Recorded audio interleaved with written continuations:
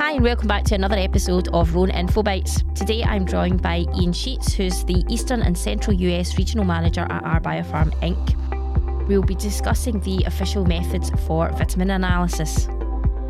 So welcome to another episode of our Roan Info Bites series. Today I'm joined by Ian, and I'll let Ian introduce himself. Yeah, hi, I'm Ian Sheets from Our Biofarm Inc. in the United States.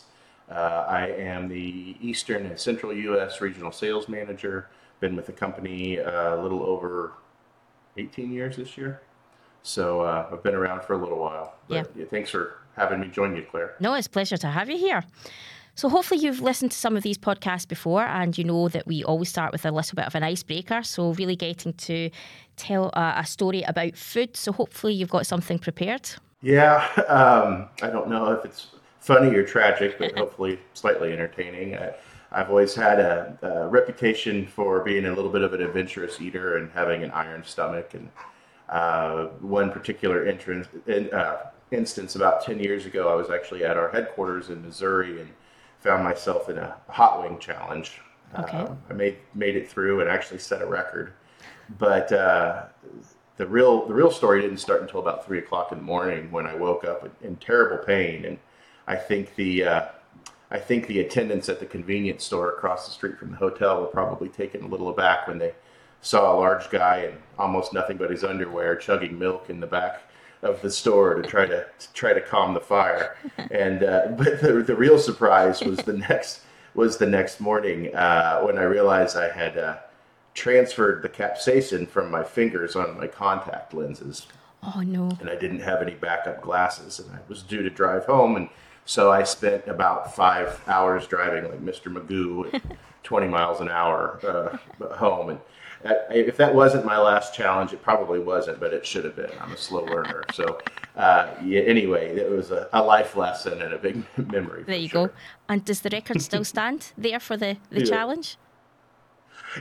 It was on the wall until they painted over it and started a new challenge. So yes, I'll have that record forever. There you go. So I mean that's worthwhile going through all that pain at the end of the day. There's a picture and a T-shirt to prove it. Yeah. Well, there you go. That's maybe you should frame that T-shirt and have that up on your wall now that it's all been painted over in the restaurant. So yeah, obviously here today we're wanting to talk about vitamins and the use of official methods. And really, I think vitamins is quite an important area. It's where official methods are used quite routinely.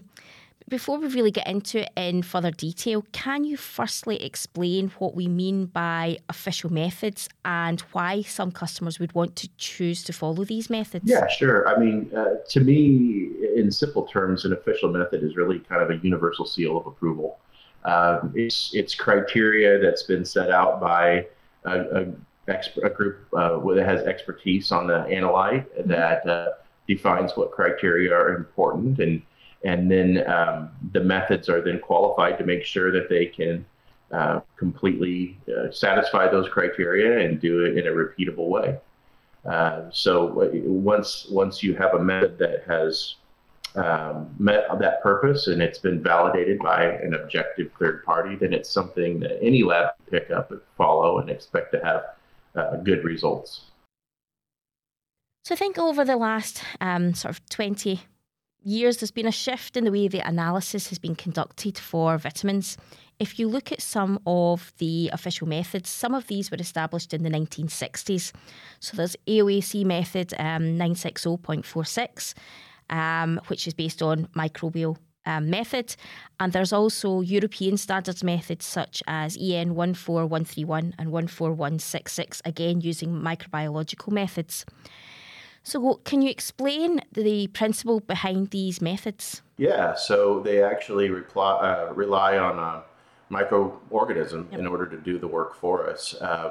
Essentially, what we do is we have a media or an agar that contains all the nutrients that a specific microorganism needs, except for the analyte that we're looking for. So, for example, with B12, we'll be using lactobacillus. The microbe is only going to grow in proportion to the amount of analyte that's in there. and it becomes cloudy in the reaction vessel and so forth. And then we can basically pass light through it and measure the turbidity of that and correlate that to a standard. You're completely relying on the growth of the microorganism. Obviously, this is something that takes some time to do. It's not an instantaneous process, but it's reliable. It just has a lot of bottlenecks and potential pitfalls along the way. Yeah. I think, as you mentioned, they were developed in the 1960s. Tests have changed. So, do you think, what are the reasons you think have helped to move away from these traditional microbiological methods towards more sort of chemical-based and instrumental analysis? Mm-hmm. Mm-hmm. Well, when these methods were developed, there wasn't a lot of LCMS going on at the time. This is development, new technology that's become available, first of all. But the driving factors, I think, are largely the time requirement. That's the obvious one. But the specificity is also an important factor. So, just to give an example, you have to first grow out your culture in order to run the microassay, and then you have to run your assay itself, which is going to take 24 or probably 48 hours in most cases. So there's some time commitment. You also have, I mentioned, pitfalls, the chance that this all has to be done under sterile condition, because you can have cross-contamination. You can have growth that you don't know if it's the vitamin or if it's some kind of infection, for lack of a better term. And I think that points to the second factor of specificity. You're not actually measuring B12 directly or whatever vitamin directly. You're measuring that microorganism that's grown. It's an indicator. Yep. But you get kind of a blind signal. You get this turbidity. With the chemical methods, say for example LCMS, you're kind of working around those issues. You've got something that is done relatively quickly. You've got something that is done under normal chemistry lab conditions. You don't have to worry about sterility. But then also your result is much more specific. You have all of the indicators that are inherent to HPLC or LCMS that allows you to directly measure the B12 or whatever vitamin that you're measuring, and that's what you're seeing, and not some other compound or some other microorganism, as it were. Yeah. So obviously, there's been immunoaffinity columns developed, some from ourselves, and this has really helped to change analysis. So can you give an overview and a principle of how immunoaffinity columns work? Yeah, so they rely on the same mechanism that you might, if you're familiar with ELISAs. It's an immunological chemical reaction where you have an antibody and an antigen, which sort of act as a lock and key. Immunoaffinity columns hold the antibody, which will specifically bind to the analyte that it's targeted against. In this case, vitamins. So if you've got a column or a syringe, really is what it looks like, that contains this, it's really a biological sieve, if you will. You pass the sample through it. Everything that you don't want passes through, but that one analyte binds and sticks to the antibody layer. Yep. Then you can release that and elute that with solvent. And what you end up with is a purified, concentrated extract of the analyte in question. So it does a number of things. It gets rid of any interfering compounds, and it also gives you a more, in addition to purified, more concentrated sample for your analysis. So one of the industries that was very keen to update the official methods was the infant formula industry, and they really were very keen to move away from the microbiological methods and were very quick in uptaking these new immunoaffinity columns when they came available on the market. But it's not the only industry that immunoaffinity columns are beneficial. There are things like health supplements, for example. I mean, it's been estimated that this industry alone is growing around 9% every year, and 60% of adults are now taking at least one supplement a day, if not more. So there's also a new working group for this area the AOAC has set up. It's the Botanical and Dietary Supplement Integrity Programme. And they're looking at establishing official methods in this area. How could immunoaffinity columns be of benefit for this industry? Well, there's really a couple aspects I think that are important to mention. The first is that seldom do you have a supplement or interest in analyzing a supplement where it's only one vitamin. Multiple vitamin analysis becomes desirable in this case. In the Roan column, there is a multivitamin column there. Yep. Just to point that out, but seldom are we trying to do one analysis, or do we want to do 12 different analyses for 12 different vitamins? So immunoaffinity columns can one help streamline the analysis process in order to gain data for multiple analytes at once. The second one, and probably the more important in my experience, is that supplements are based off of a wide variety of exotic and sometimes pretty complex matrices. And going back to that purification aspect, there are a lot of compounds that can interfere with the chromatography of an analysis in things. I mean, we've seen everything from highly colored spices and things that if you've done much chromatography work knows that they're problematic. Immunoaffinity columns really give you the ability to discard all of those other compounds within a given matrix and end up with a very pure extract that's going to perform well on your instrument. Yeah, absolutely. As you said, spices, things like, turmeric, ashwagandha, black pepper, we have a lot of experience analysing these for mycotoxins, but the same principle goes for vitamins. The immunoaffinity column can remove all that interfering components, giving you a nice clean chromatogram at the end of the day. Now, you touched on there that we have a multivitamin immunoaffinity column on the market.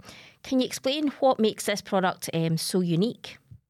Yeah, so a couple aspects there as well. One, it's large. It's a large volume column, but really, what the most unique aspect of it is the sample mixes directly with the gel instead of just passing through. I used the analogy of a sieve earlier, where it's going to contact it and move on.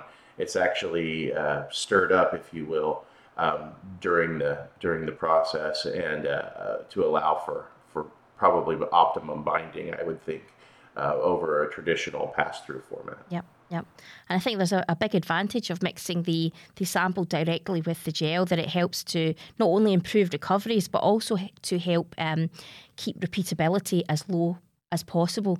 And it meets with very strict method performance criteria that we've worked with there. So, yeah, a very good product, very unique product on the market. Absolutely. Now, obviously, the success of a product is to do with the antibodies that are contained in the immunoaffinity column. Can you explain sort of a bit about the antibody and whether it's the total B12 content that's measured within the column that we have? Yeah, so the antibody is, again, specific, but in this case, specific to cyanocobalamin. So during the extraction process, cyanide is used. Cyanide will modify any of the B12 that's there into the cyanocobalamin form. So it's detecting the total B12, but in the form of cyanocobalamin. Yeah. So I think it's quite important for some customers. Yeah. Yeah, absolutely. That way you can assure that you're picking up, everything that's in the sample. So obviously, just to round up at the end there, I think it's we have a technical services team which are instrumental in Glasgow, which very much work with our customers to help to optimise methods, to possibly work with their samples, and really make a specific service to help with analysis. Ian, have you had any sort of experience in working with the team when you've been out in the field?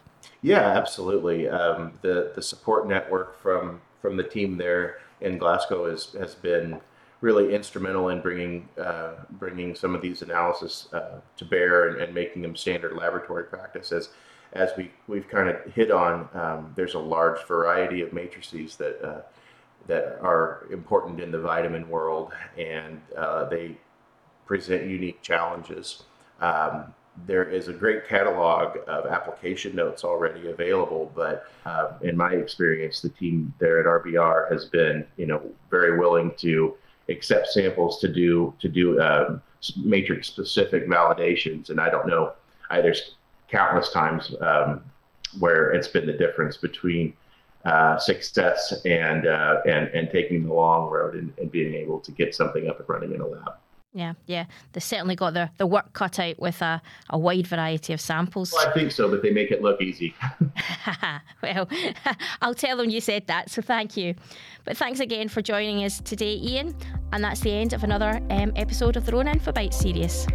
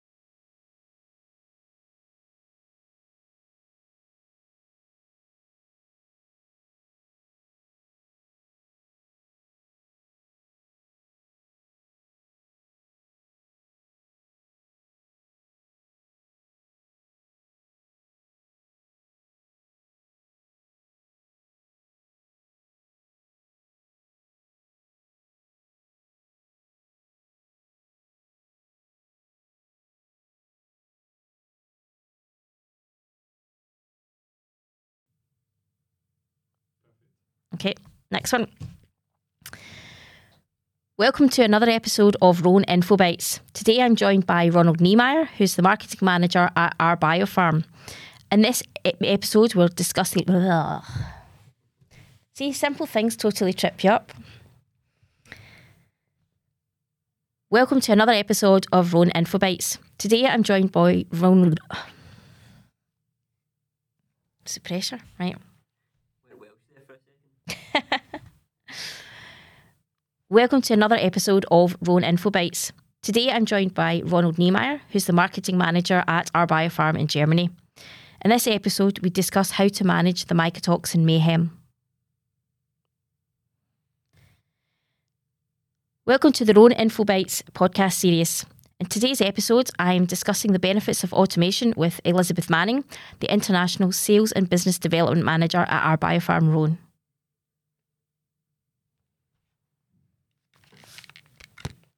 That should be us.